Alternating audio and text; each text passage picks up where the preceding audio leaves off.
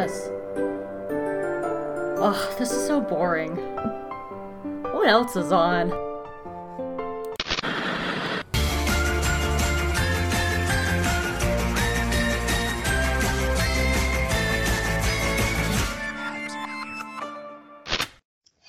Hi everyone, welcome to a brand new episode of Hope Makes Chris Watch Cartoons, an animation podcast for Geeky Girl Experience. I'm Hope Mullinax and I make my friend Chris Honeywell watch my favorite animated shows. In this episode, Seuss needs a date for his cousin's engagement party and looks to a sentient dating simulator game to help him talk to girls. We're talking about Gravity Falls, Seuss and the Real Girl this week. I'm sorry, because you know how last night I said Hope Makes Chris Watch Cartoons instead of J Guys and Jedi, and I was like, oh man, I almost said J Guys and Jedi tonight, and it threw me off throughout the entire opening. Wow. How you doing, Chris? Good. You having a good week so far? Yeah, I'm glad this episode wasn't like my prediction and didn't have a real girl doll in it. Real doll girl or a real doll in it or something, that it was based on a video game and not a creepy do that. doll. That is in my notes though, but yeah, they could not get away with that. They got away with some stuff in here. They did. Hoo-ha's Jamboree. Yeah, hoo-ha's. Hoo-ha's. Alex Hirsch, you're a funny bitch. Do anything fun? Well, I was editing today. I got out a little bit. It was even more summery today than it was yesterday. Yeah, more Indian summery. It is weirdly hot. Like, weirdly hot. Yeah, tell me about it. It's November here. It should be getting wintry here. We already had one snow, and it's been summer for the last weekend for the next few days, too, it looks like. Gosh, we've just been, like, flirting and or breaking records here in Georgia, and it's just, I don't like it. I like my cold weather. I like it. I like it just fine. Well, you're up north where it's cold for, like, half the year. Yeah. You know, in Georgia, we only get, like, 3 cold months, and I want them now. So, did you like this one? I did. It wasn't one of my favorite ones, but I liked it. Oh, okay, that's interesting, because I was like, this one's a little bit more horror, so I was wondering if that would kind of notch it up for you. Yeah, but, like, the horror is not as horror. Like, once... Oh, what is it? What is that video game that has the animatronics? That's Five Nights at Freddy's. Five Nights at Freddy's. I have a note about that.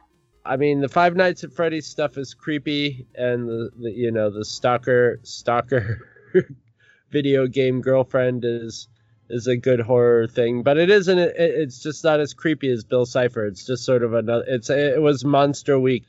I was more into the stuff, the character stuff going on in the side more than anything else in this. And this is really, honestly, like Seuss's first big episode. Seuss's big episode. Dun, dun, dun, dun, dun, dun, dun.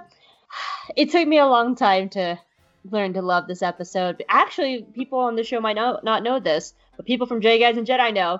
So I have a little bit of a phobia of AI, like robots and like artificial intelligence and those kind of things like really creep me out. So when this episode first came out, I was terrified. Like it shook me. It got me. Like I was in a bad state for like a few days. And I hated it because I was like, this was such a good episode for me. Like I liked having Seuss's episode. I like melody. I like a lot of the things in it. But I finally have reached the point where I've seen this episode so much it doesn't bother me anymore. So now I can like really appreciate it. But the first time I watched this episode, I was like, I didn't sleep well that night just because I don't do well with the AI stuff. I just don't. It's not, no, I can't. So... This was like 2 degrees of AI. It was like one AI in the video game, and then it got into the AI of the robots. So it was covered all the bases. Well, are you ready to get into this? Yes. All right. Seuss and the Real Girl is the 25th episode of Gravity Falls, and it aired on September 22nd, 2014. It was written by Alex Hirsch and Mark Rizzo. The director was Matt Braley, and the storyboard artists were Emily Cicierega, Sabrina Catagno, and Alonso Ramirez Ramos. And this is actually just a note for Kate, one of our patrons. Yes, this is the same Emmy Ciceriga who helped create Harry Potter Puppet Pals that you and I used to love and actually made a little fan video of like 15 years ago. Same Emmy Ciceriga. Anyway, some extra information for you. Melody is voiced by Jillian Bell. Her other works include Workaholics, Bless the Hearts, and the upcoming Disney Plus show Godmothered. Giffany is voiced by Jessica DeSico. I know this because I looked it up. DeSico. Giffany is voiced by Jessica It's the double S and C sound. Giffany is voiced by Jessica Who sells seashells down by the seashore. I can say it. It's DeSico. It's DeSico. But saying Jessica DeSico is very difficult. Yeah, because it's got a CA right before it, so it's just, yeah. It's Jessica DeSico, who is also the voice of Tambry in the series. Gary, the Hoo Ha Owls Jamboree employee who was in love with Wally E. Badger and gave him a little kiss, is voiced by Paul Scheer. His other works include The League, Star Trek Lower Decks, Feet Fresh Off the Boat, and so many more. And John DiMaggio is uncredited as the rapper for the song Cash Money! Two of the child background characters in this episode, who also have small speaking roles, are named Mariah and Nicholas. These two background characters are based off of and voiced by Nicholas Isir and Mariah Edmondson. These are two children who visited the Gravity Falls Studios through the Make-A-Wish Foundation. The title of this episode, here you go, Chris, is a reference to the movie Lars and the Real Girl. The film follows Lars, a kind-hearted but mentally ill young man who develops a romantic yet platonic relationship with an anatomically correct sex doll named Bianca. Yep, I haven't seen that movie, but I've heard it's real creepy.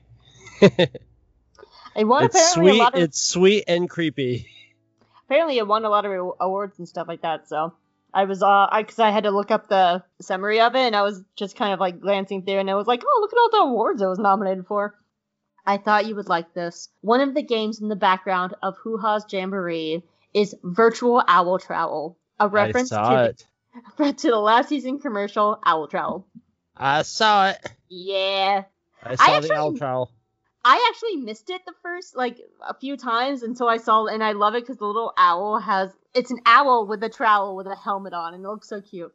Well, you have to have an owl game in Hoo Ha's anyway. Well, that's true.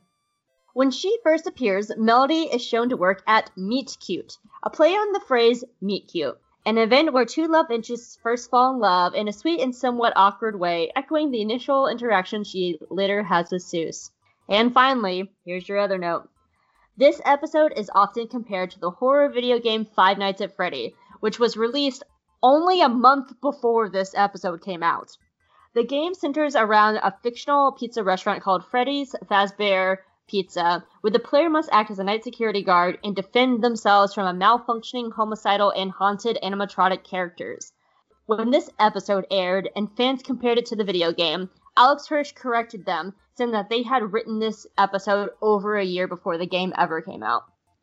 But yeah, that was such a huge comparison between the two, and it was just coincidence. There was no connections between the game or the creators of the show, but Five Nights at Freddy's came out August, I think, 4th, and this is September 22nd, I think it was. So they were only a month apart, and I'm sure, when Five Nights at Freddy came out, Alex Hirsch was just probably fuck!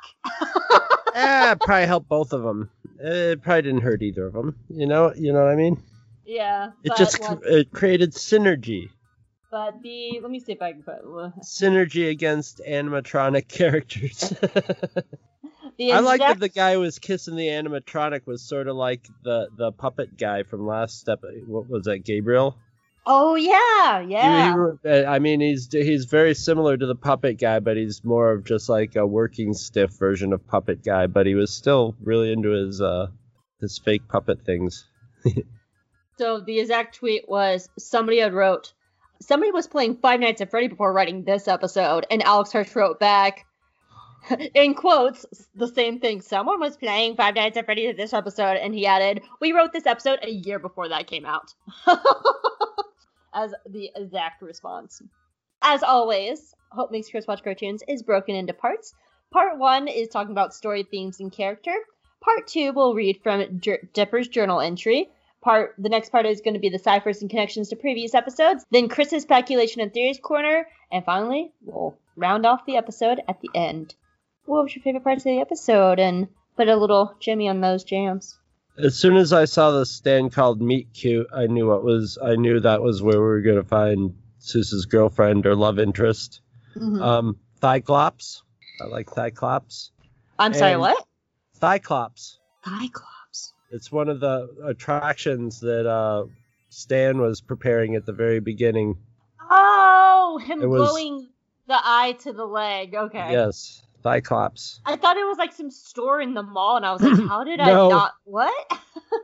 No, and also you get a glimpse of a mermaid, a taxidermied mermaid, and that's based on a real fake taxidermied mermaid that went around for many years, you know. Yeah, the Fiji mermaid. That's actually been there since season 1. So yeah, it was always good to see the Fiji mermaid. That was it for those. I also have one on the side, but I don't remember where I saw it. It says Edgy on Purpose. Oh, that was one of the TV show? No, it's a knock on Hot Topic. Oh, yeah, that's right. That's what the Hot Topic store was. Yes, that's right. Edgy on Purpose. Yep. As someone who worked at Hot Topic for many years, I love that. Because fuck Hot Topic. And their bullshit corporate ways. Piece of shit. Fucking cunts. Anyway. Sorry, I did not have good experiences working at Hot Topic. I couldn't imagine you would. You know, when it comes to like Hot Topic, I liked my assistant manager. I loved my customers. I liked my coworkers, except for my store manager and the corporate structure. And the corporation didn't listen to us when we were saying our manager was horrible. It was so bad that other stores were trying to headhunt us because they saw how badly we were being treated. And when I say badly, I mean like working 18-hour shifts, falling off ladders, exhausted bad. It was horrible. My assistant manager is one of my very best friends. I've known him for over half my life. And my coworkers we were all good, but it was just my store manager and the district manager who wouldn't listen to us. Like, we had constant injuries and stuff. That's not Hot Topic. That's working in a mall store. That's the structure of every store in the mall. No, but like our actual corporate was horrible. Like we were constantly. Yeah, spoiler. Corporate is horrible. Period. I know.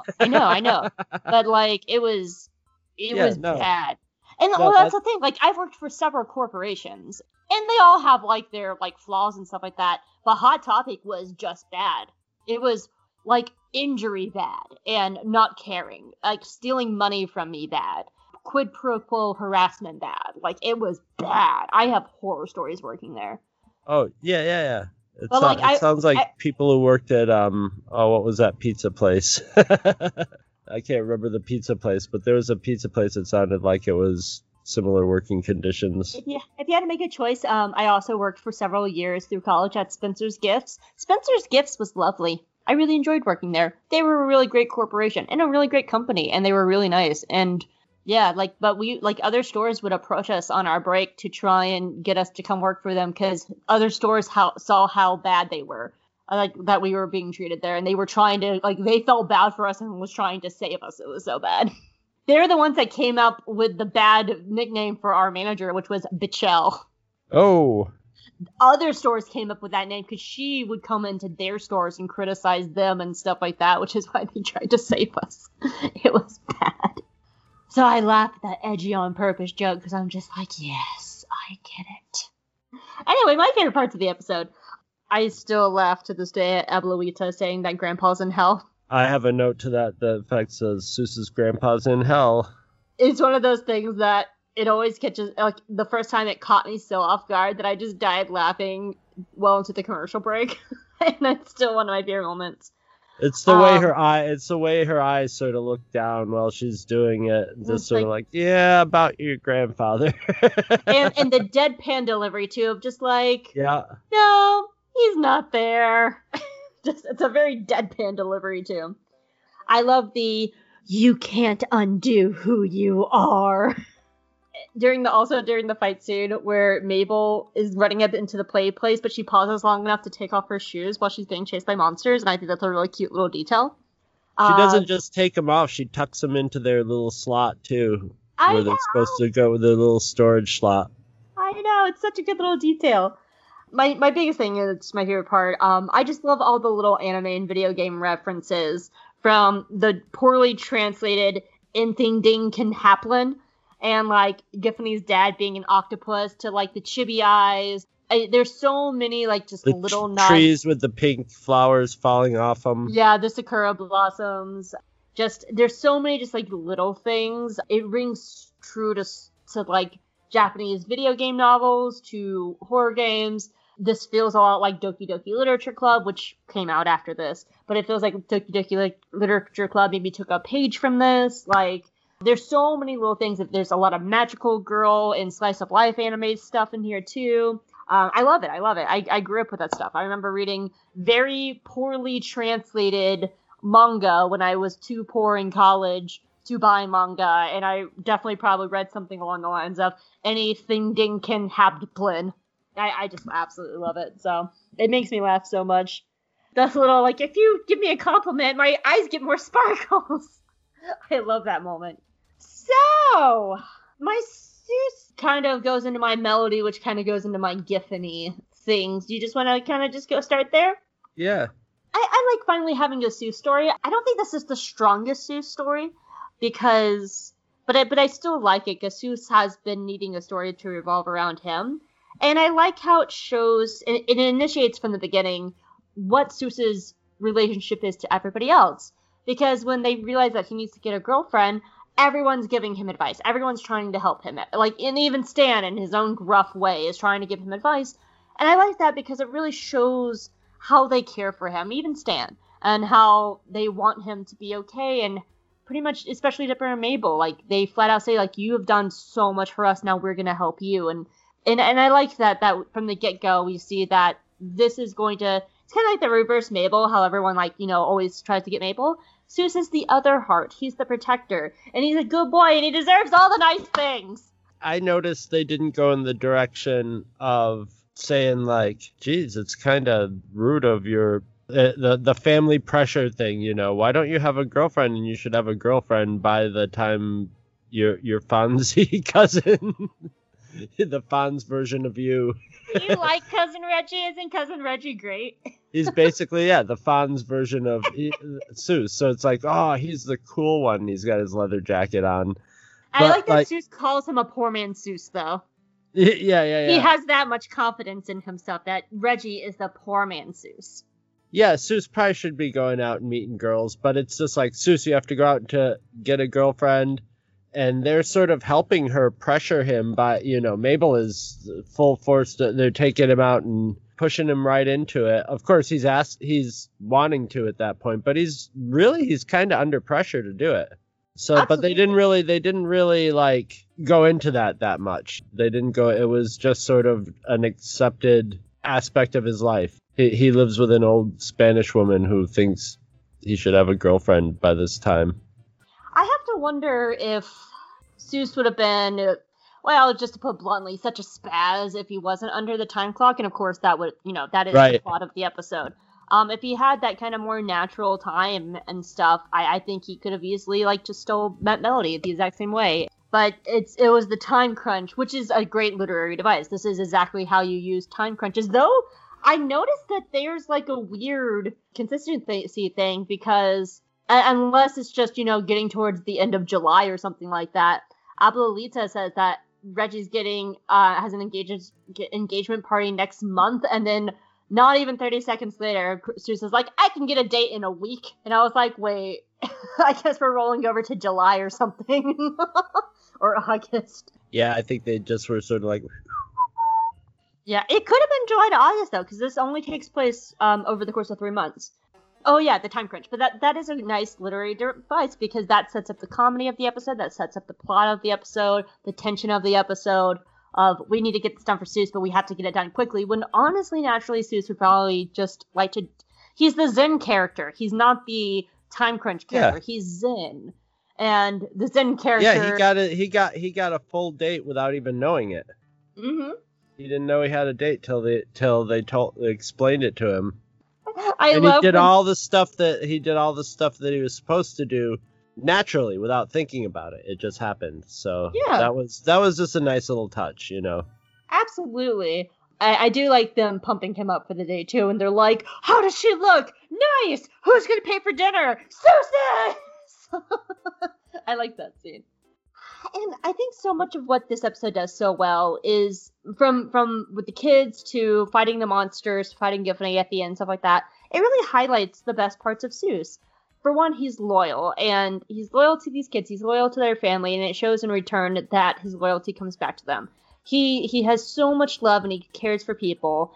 He's the one that's wanting to protect Melody and the kids. He's the one that's always wanting to do what he can for the Mystery Shack and be there for Wendy and stuff like that. And I like that his kindness is finally coming back to him, because we've seen him be kind for like a season and a half and like put himself out there, and he's finally getting something in return. And I think that's a really nice moment at the end where he actually does end up getting a girlfriend, and Melody's great, which we'll get to Melody in 1 second. I agree. You know, I wanted to get your take on this, because one thing that I constantly see, and I just want to preface this by saying I don't feel this way, but they play on a lot of the stereotypes of, like, basement video game anime guys. And a lot of people took this episode as very negative in that way, that they were playing on those tropes and stuff like that. And I wanted to get your thoughts on that. Do you think it was mean-spirited or what? No, I thought they seemed to be aware of that, and they dodged a lot of easy jokes that they could have made about it. And let's be real, there are real stuff like, hey, let's teach you how to date with this video game type of things, or there's definitely a subculture of guys who sort of like crush on animated little schoolgirl with big bows in their hair and stuff. They turned it on its head and made her sort of like, she's almost like the revenge for all of them, you know. She's like the opposite of the character where she's the basically what was the Glenn Close movie? Fatal Attraction, you know. Fatal Attraction, hand that rocks the cradle, sort of crazy obsessive girlfriend, where it's usually portrayed the other way around, that the guy and Seuss isn't doing it because he's backwards or whatever. He's just sort of, he's doing his Seuss thing. He's sort of rolling with the flow with her, but he also is pretty aware of the dysfunctionality of it once it gets going. I love that moment when she shows up in the mall and he's just like, that's great, kind of a red flag, but mostly great. But he sort of sloughed off the red flag, but it stayed on, and he was just like, yeah, this is okay, I see why this is not a good thing. I have to wonder if Seuss wasn't exposed to all the weirdness of Gravity Falls, if it would be more of a red flag, because we're talking about somebody who, you know, like murdered a submarine trickster, has gone up against mechanical Loch Ness monsters and stuff. And I wonder if that's the reason why Seuss is like, yeah, I can roll with this video game. That sounds fun. I've done worse. Yeah, I killed a sure. candy monster on Halloween. Yeah. So here's why I don't feel like it's mean-spirited. Just knowing the cast and the creators and knowing the people behind it, it feels like it's more of them poking fun at themselves. A few things I didn't note was Matt Braley, who is the director of this. He was also a consultant in the writing, and he is a self-proclaimed weeaboo. And just for anybody who doesn't know, a weeaboo is a mostly derogatory slang term for a Western person who is obsessed with Japanese culture, especially anime, often regarding it as superior to all other cultures. So, like, he is a self-proclaimed weeaboo, and so was Alex Hirsch's girlfriend at the time, when they were writing and creating these episodes. And then you also have one of the storyboard artists. Like I said, she helped her brother create Harry Potter Puppet Pals. And if you were around in the early 2000s when Harry Potter was at its height, you have seen the mysterious ticking noise video of just like what's that? The Snape, Severus Snape, Dumbledore. Like, you've seen that.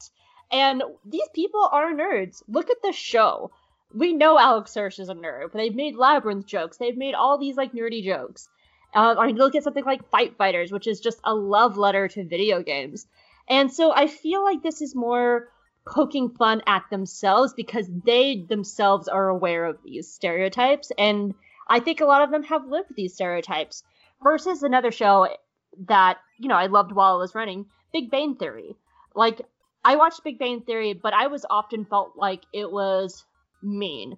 And I feel like mean as being like when I used to be a manager of a comic book store. I worked like at the people who wrote the characters hated those characters and hated the people that they based the characters on, or hated themselves or something. Yeah, that's what I got off that. Like, I was a manager of a comic book store, so when I would watch Big Bang Theory and they would have episodes where, the female characters would enter a comic book store and all the comic book boys inside would stare at them like they were fucking unicorns, that's not true. I had a majority female comic book store. And it made this whole stereotype just felt like it was very painful and hurtful, like they were making fun of it. And I lost track how many just random people would come into our comic book stores and act out Big Bang Theory scenes and then laugh at us and leave.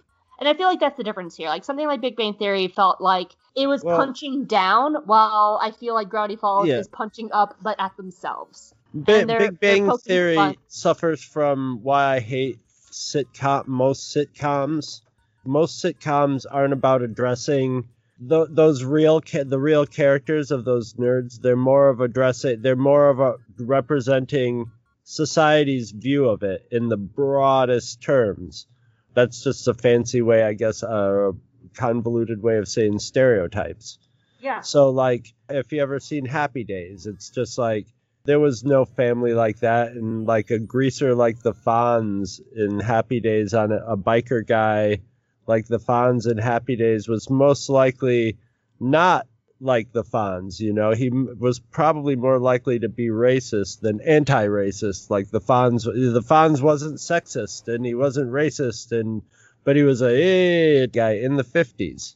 So it's just like the broadest and then most like whitewashed, literally and figuratively usually, version of stuff. I mean, I don't mean this as an apology for the Big Bang Theory, because I hate that show. It makes me viscerally angry every time I try to watch it. I still love it, but there are parts where I'm just I don't love it. No. I don't love it. It's just sort of like, it reminds me of commercials in the 80s where all the characters are saying, "Aren't we awful? But isn't it kind of cool that we're this awful?" And it's just sort of like this, like, yeah, I know. Don't we all realize that we're all just pieces of shit? Yeah. And then the audience laughs, or they all realize what their shortcomings are, and then they just like lean into them. I don't know. Yeah. This isn't a show like that. I mean, anything that's in pop culture is fair game for being satirized. And I think this is very gentle satire. It's a little bit of satire, but they mostly use it for plot devices, and they don't go for any easy jokes. And like I said, I feel like the writers and the creators are poking fun at themselves too. I felt that way through the whole show so far. Yeah, very much so. It seems like it seems sort of like Alex Hercer's sense of humor. Yeah, absolutely. So, what are your thoughts on Melody? Well, you don't learn much about her, actually, you don't get a lot of her. But what you do get really draws like some good broad lines about what a strong character she is. She's not the female version of Seuss, but she's a female compatible with Seuss. She's someone who rolls with the flow. I'll have more to say about her later, but yeah. She's obviously got a strong ego and is also not afraid to be kind of a weirdo. She's sort of drawn you mean like a Peter mental Bag character. Ego, not like full of her self-ego, right? Right, well, just the ego as that component of your psychology. That's what I just wanted to make sure that's what you're referring to, not like, I have ego and I'm full of myself, man. No, she's not full of herself at all. She's just kind of, but she's unself-conscious. Or she's just very comfortable. She's comfortable in her own skin. Yeah, and I like how you said that, like compatible but with broad strokes. Like, she's not in this episode a lot, but what we did get of her, we saw that she's a little awkward. I love her itchy leg scenes because I've been there where you you just shaved your legs and they're all itchy and you're just like, oh, like I've been there, girl. So I think when we get to see like who Melody truly is when shit's hitting the fan and they're fighting all these animatronics. And what does she do? She picks up a chair and she slaps one of them with it. Yeah, she could have run screaming out of the place after the first thing happened. Yeah. Weird thing happened. And I love her logic when Zeus is just like, Dipper and Mabel will protect you. And she's like, these are children. Yeah. That's such a good line. But that's the funny thing, because she's just like, whoa, these are children. But it's also sort of just a quick narrative way of catching her up with the dynamic here. Yeah. And if I was writing it, and I don't know, maybe this isn't a prediction I put down, but because it's just a prediction. But like, you could have her when she meets Stan. Sometimes she goes, "Oh, okay, I see. These are the adults," and I could see her having a line of something like, "Okay, it all makes sense now," I liked that about her, and afterwards, I like that she, still sits with Zeus, and she's like, yeah, that was weird, but, don't date magicians, and I love how he's just like, ew, why would you date a magician? The only thing weird about Gravity Falls and the artwork in Gravity Falls is a character like Zeus. Zeus is almost, they're almost like indeterminate age. They could be anywhere from like 15 to in their maybe 30. But every once in a while you get a line from like that line from Melody where you go like, oh yeah, they're right, they're adults. And Zeus drives a car, but he could be 18. I think Zeus is in his 20s though. Yeah, I'm guessing he's supposed to be like in his mid to later 20s. Zeus's age, Gravity Falls. He's 22 years old. Oh, okay. Like Gabriel last issue, the puppet guy, like he could have almost been Mabel's age. It was hard to tell, until he started. Well, no, that's right. He was supposed to be Mabel's age. I thought when he first was doing it, But he acts like he's like a tiny 20-year-old. Yeah, and he looks like a tiny 20-year-old. So sometimes the artwork will be a little confusing, but they always throw in enough dialogue so you sort of see where everybody stands in comparison to everybody else. Yeah. I love Melody. I think she's such a good character, especially for Zeus, because you're right, she's not the female Zeus. She's very compatible, and she has that nice kind of balance with him as well. Unlike Giffany. What were your thoughts on Giffany? Oh, she was as far as the character goes, there's not much to her because she's a glitched out video game, so it's not like she's gotten. Well, I guess more than like Monster of the Week, like just general thoughts on Giffany. Yeah, outside of a Monster of a Week, it's hard to think of her as a character. Okay. This is a variance on all the different obsessive girlfriend, but like any kind of obsessive relationship. I'm sure there were some elements where stuff similar to like obsessive boyfriend stuff in a movie or something. Did you like how she went from video game to animatronic and that? Like, oh yeah, well she was Well, they just explained. Yeah, you just figured out real quick that she was just able to jump into anything electronic, which totally makes sense. In Gravity Falls anyway, especially once you saw that, he was playing the game without it being plugged in. Did you think she was a very effective Monster of the Week compared to like our cryptid kind of things that we're doing? No, I like the cryptic things a lot more. This kind of Monster of the Week, I don't take it as a source of suspense. I take it as a source of amusement of like how they're going to, what genre they're going to be sending up and how it plays out. With the characters. So I like the idea of the haunted animatronic characters, the Chuck E. Cheese sort of characters, but it sort of got subsumed because they were basically taken over by her. So it was just sort of like them through Giffany. It was more of just like I was just down for the jokes in this one more than Bill Cipher's legitimately creepy and scary. This is just like you can beat him down with a chair. You could take the disc and chuck it in the fire and melt it. I like a lot of like the little things, like when the big bear is chasing Dipper and it hits the button and the tickets come out and it's just like, yeah, I got tickets, yay! I like Giffany. I think she is a terrifying little villain, though I have to wonder, because she kind of runs in the same field as, like, several times, where she comes from outside of Gravity Falls. Because we know from just her backstory, it's assumed that this game was created in Japan, which tells us that she's not from Gravity Falls and that this game has just kind of migrated there. But I love her as a villain. I think she has that, like, Gladys from Portal kind of edge to her, but wrapped up in a cute anime girl. And I love a lot of her animation. They brought back I meant to look up his name. The guy who did the 8-bit animation in Fight Fighters for Rumble McSkirmish, he came back and did all her animation too. And it's gorgeous, and there's so many, like, little nerdy things. But I just love that step up into the animatronics. Like, that just changes the tone of the episode, because I think that's where it took a little bit of a step up from Fight Fighters, because with Fight Fighters, they had to beat Rumble at his game, or let Rumble beat the crap out of Dipper, actually, and then Rumble was gone. But I feel like that's, like, a step up from that episode, because Giffany's an actual threat. She does not need to be plugged in. She is just there. Now she's in a metal creature hunting them down. Yeah, there is that little layer of Five Nights at Freddy. This plays directly to the Hope Molyneux fear stem in your brain. It's just like a direct feed.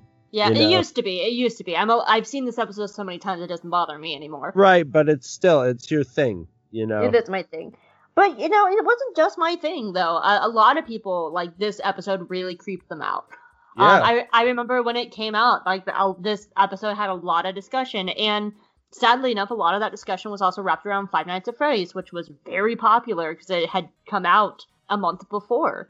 And so there were so many comparisons, but there were also just, like, talks about, like, Giffany as a character, as this obsessive female character, and, like, thought pieces written about that and stuff. It did lead to a lot of conversation, and a lot of people loved Melody too, so yay, Melody.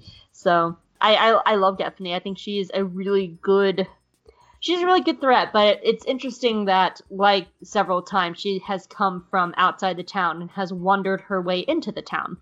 Which is a good town to be in, if you're going to be a weird cursed video game, Gravity Falls is the place to be. So. Yeah, no, it probably attracts stuff like that. Yeah, probably does. Anyway, next part. Yeah, I know. I see. I know. Said the blind bat. I see, said the black bat who's not allowed to spoilers. The black bat. The bladder bat.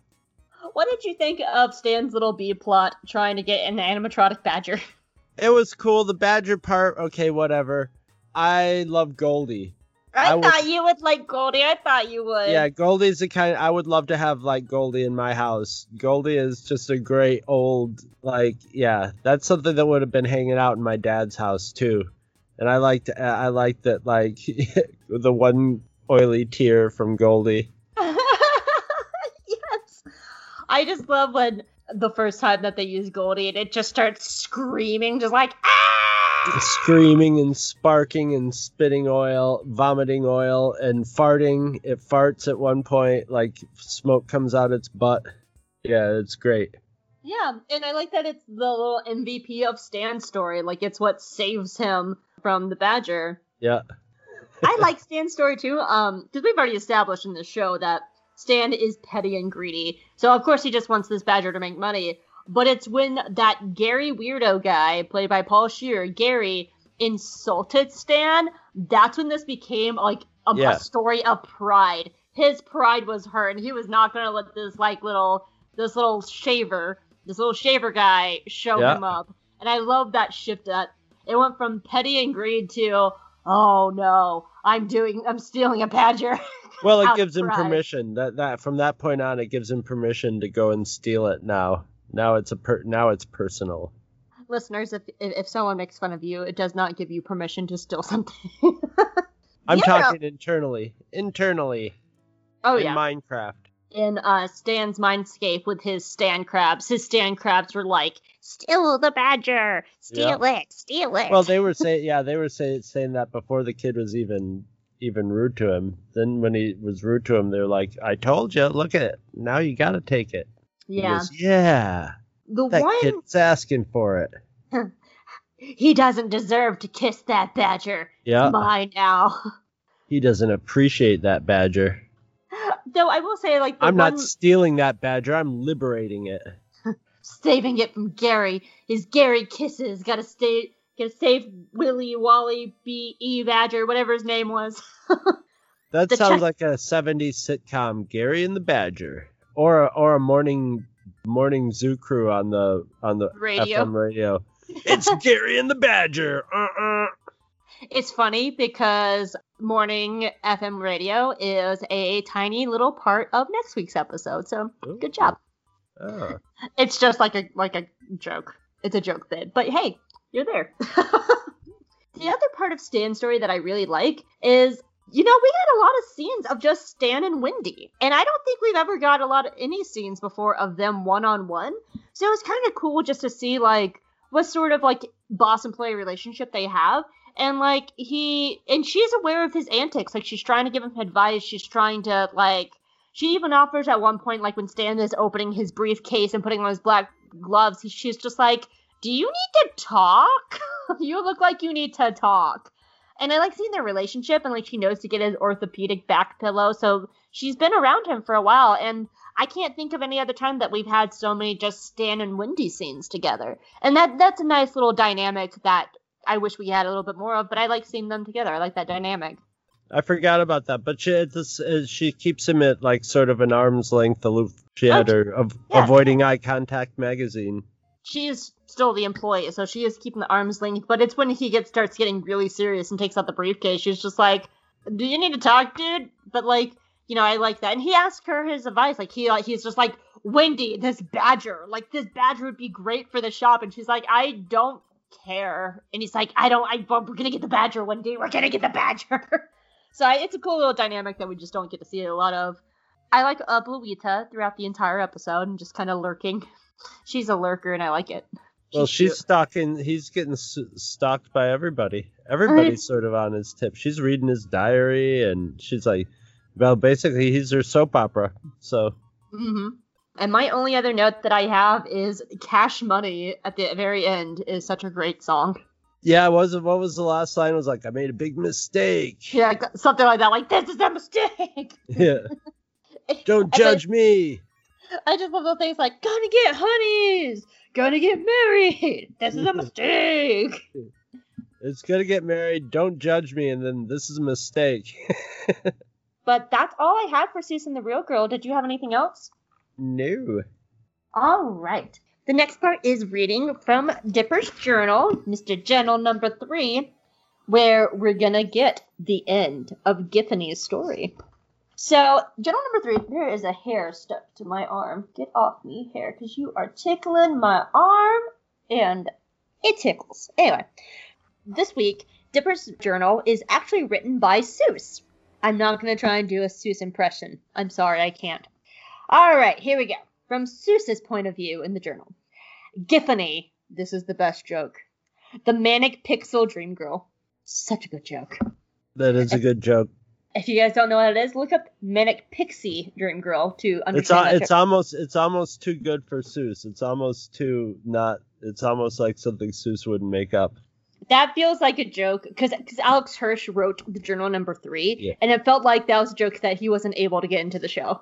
Yeah, and he was probably like, this joke is too good not to get in here. But Seuss isn't witty. He's zen, but he's more blunt, literal than anything. But I'll take it. It's a good joke. It's a really good joke. Yeah.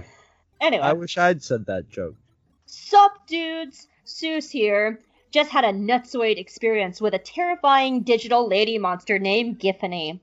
Since I'm the only one who got to know her all up close and personal, Dipper asked me to write this journal entry. I'll do my best, dude. I bought Giffany, pronounced Jif or GIF, as a dating sim at Bleebly's Boops video game to teach me how to talk to girls better. Here's my game review. Graphics. Pretty nice, dude. I dig her crazy electric bow and her eyes were mad sparkly. Number 2. Gameplay. Pros. It was fun eating sushi with her, carrying her books, and watching her try on outfits. Cons. She tried to murder me. Haha. Number 3. Multiplayer. Not good. The moment I introduced a second player, Melody, super sweet girl by the way, Giffany flew into a jealous rage. Real talk. The multiplayer mode is way better in Plumber Brothers Mustache Kart 64. 4. Hidden content.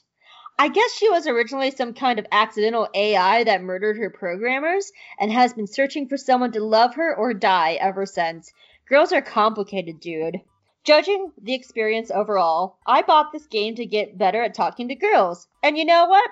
It actually worked. So I would give this game a Seuss score of 4 out of 5 pudding cups. Rated Eve for Eek, she's gonna kill me! And then it has 4 out of 5 drawn in pudding cups. I do feel kind of bad about throwing her CD-ROM in the pizza oven to defeat her. I really think she's a sweet gal when she's not in murder mode. I hope she's not, like, dead. And then on the next page. Update! Giffany isn't dead at all. Apparently, when her CD was sparking in the oven, her code wirelessly jumped into one of the arcade games. You'll never guess what game she landed in. Fight Fighters. Based on what I can see in the cutscenes, Giffany is trying to make Rumble McSkirmish her boyfriend now, and it has a little drawing of Giffany and Rumble McSkirmish together. Although it's sort of a complicated relationship, since they keep shooting lightning and fire at each other all the time. Also, I think he has commitment issues. Actually, I guess it's not that different from a lot of relationships, except for mine. Me and Melody are, like, totally an item, dude. And not like an item that you lose and have to find again and re-equip. An item that upgrades you for life. Our shared screen time over distance chat is a way better than the time Rumble and Giffany seem to have. My heart bar is overflowing, dudes. Call me crazy, but I think I might marry her one day. Just don't tell anyone. Oh yeah, you're a journal. Journals can't talk.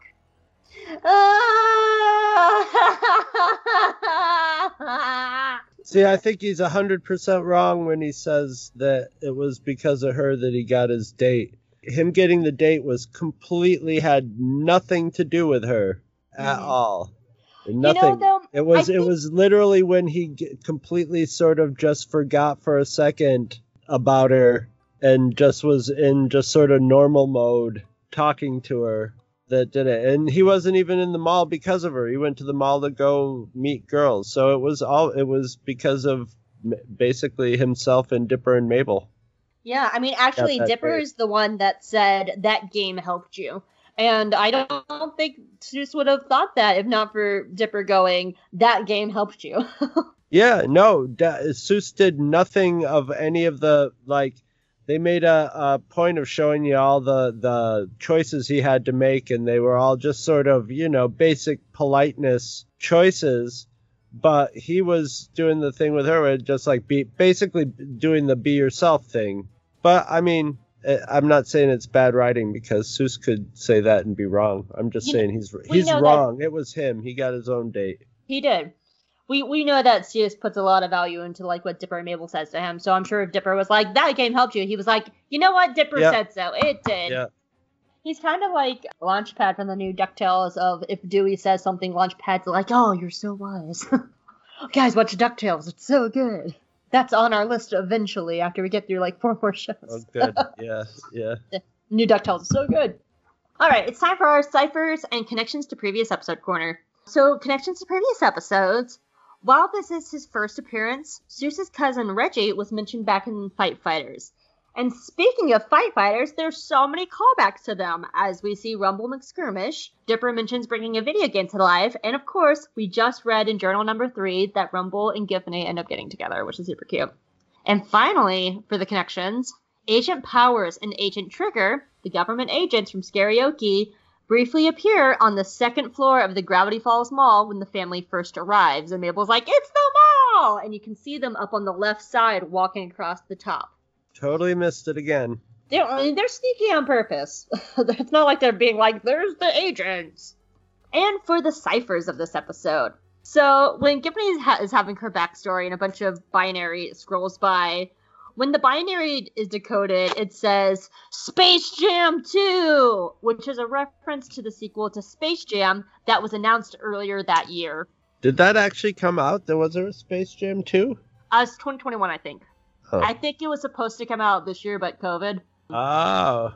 But actually, no, I think it might have always been 2021, now that I think about it.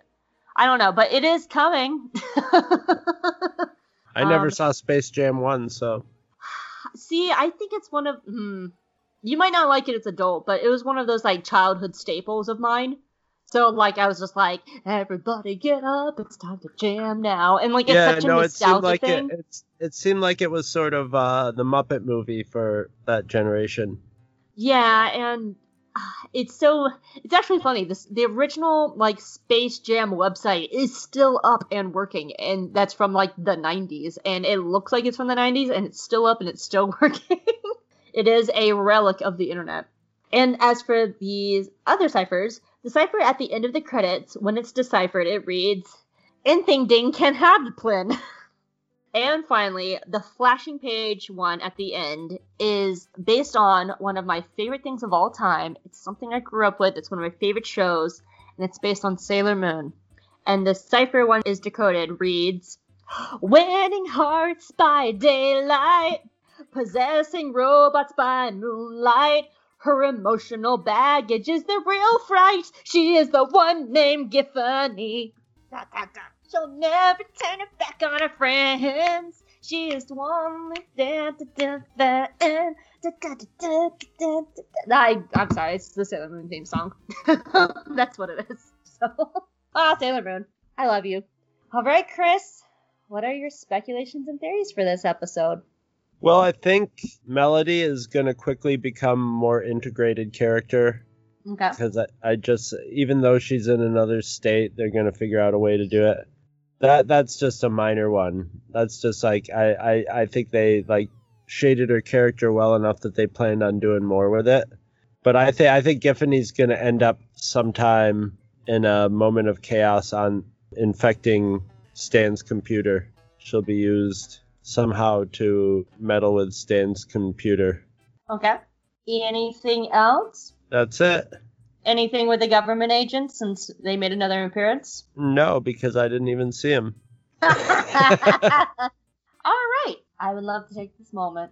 And, it's going to be Christmas soon, guys. And Lord knows I love you. And we're all going to not be together because it's COVID. But I sure do hope that Kate curls up with Joe by the fire, and Bree and Alex has some lovely hot chocolate together, and Patrick is all just like, I love Christmas, and Lynn and I are going to swap presents that morning, and Billy is going to be like, here's my kitty Blop, and I'm going to get this hobgoblin a lovely Christmas present, and Heather's going to be like, oh man, I'm going to sit down and watch the Lego Star Wars Holiday Special for Christmas. And Brian's going to look at his wife and be like, I love you, Christmas wife. No, wife on Christmas. Christmas wife. His wife is more than just on Christmas. It's year-round wife. Christmas wife seems kind of creepy. Sorry, I know. honey, you got to leave. The Christmas wife is coming over. I know. Sorry, Brian. It's just like you hear this knock on the door. Oh my God, the Christmas wife is here. It's the real girl. Did we make the fake wedding ring out of sugar candy and a cigar ring? It's like Robot Santa from Futurama, Otherwise, she'll but a tear wife. down the house, yeah, and demand alimony. Oh my God, I'm sorry, Brian. That came out weird. You know I love your wife. She's such a sweetie. And Gene's gonna curl up with his family, and they swap in presents with his daughter. And just so you know, when Christmas rolls around, I'm gonna be thinking about all y'all. He's got a Christmas wife, and he's got a dog. He's got a Thanksgiving dog. He's got an Arbor Day Tweety bird. And I'm gonna be thinking about all y'all on Christmas, and think about how thankful I am for all y'all. So Merry Christmas, or Happy Holidays, or whatever. And in case comes out after Christmas, then I'm fucking wrong. I just love the time lag. It's like 60 degrees outside right now. I know. It's going to hopefully be colder by Christmas. But thank you guys I for could being have snow in 5 days from now, so, But thank you guys for being my lovely patrons. You guys mean the world to me. Thank you so much. So, all right, Chris, what are your final thoughts on the episode? I liked it. It was good. It was another sort of episodic episode, except I think it was really what it did was introduced Melody into the mix. Yeah, I like this episode a lot too. It's about time Seuss had his own episode, and it's been some time coming. And I love Melody as a new character, and I think Giffany is a very unique kind of horrific fun. Like she's a really fun, unique character that really meshes in with the world well. So. Well, yeah, they're doing a good job of doing something like different every week. All right, Chris. Well, where can people find you? You can find me at twotruefreaks.com. That's our podcast website where we have a whole bunch of podcasts, including another one I do with Hope called J Guys and Jedi, where, next week in this timeline, we're about to finish Clone Wars for the second time and then move on to Resistance. You can also find us on Facebook. We've got a Two True Freaks podcast and the Two True Freaks Cantina on Facebook. And we are also on Twitter, and the aforementioned Gene is our Twitter master, and he runs that. The Twitter machine, Gene!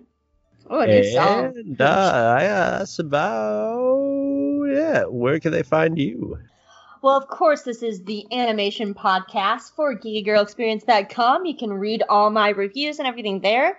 Of course, I mentioned my lovely patrons, and you can join up and get your name shouted out at patreon.com/geekygirlexperience to get early episodes. It's only $7 a month, but you can also support the show at any price you want to as well, even if it's just $1. I would appreciate that. I like dollars. Dollars can, buy stuff. I like dollars a lot. Yeah, dollars do the trick. They do. When you get enough dollars, then you have multiple dollars. And with multiple dollars, you can pay bills. So, you can also follow me at Hope Molnix. Like Chris said, we have another podcast called J Guys and Jedi, and you can follow us on Twitter at jguysandjedi.com as well. Not .com. There's no .com. It's just at J Guys and Jedi. And I also have an Etsy store. It's etsy.com/shop/geekygirlexperience, where I do have Waddles merchandise. All right, Chris, you want to hear the title of next week's episode? I do. I'm really excited. I'm interested to see what you think of next week's episode. It's unique and familiar at the exact same time, and if I tell you anything more than that, it's going to kind of give away how next week is formatted, and I just want you to experience it. Okay. The title of next week's episode is Little Gift Shop of Horrors. Ooh, excellent. Any thoughts? Ideas? I mean, not that I can answer you. I mean, it's going to be a plant story, I'm hoping.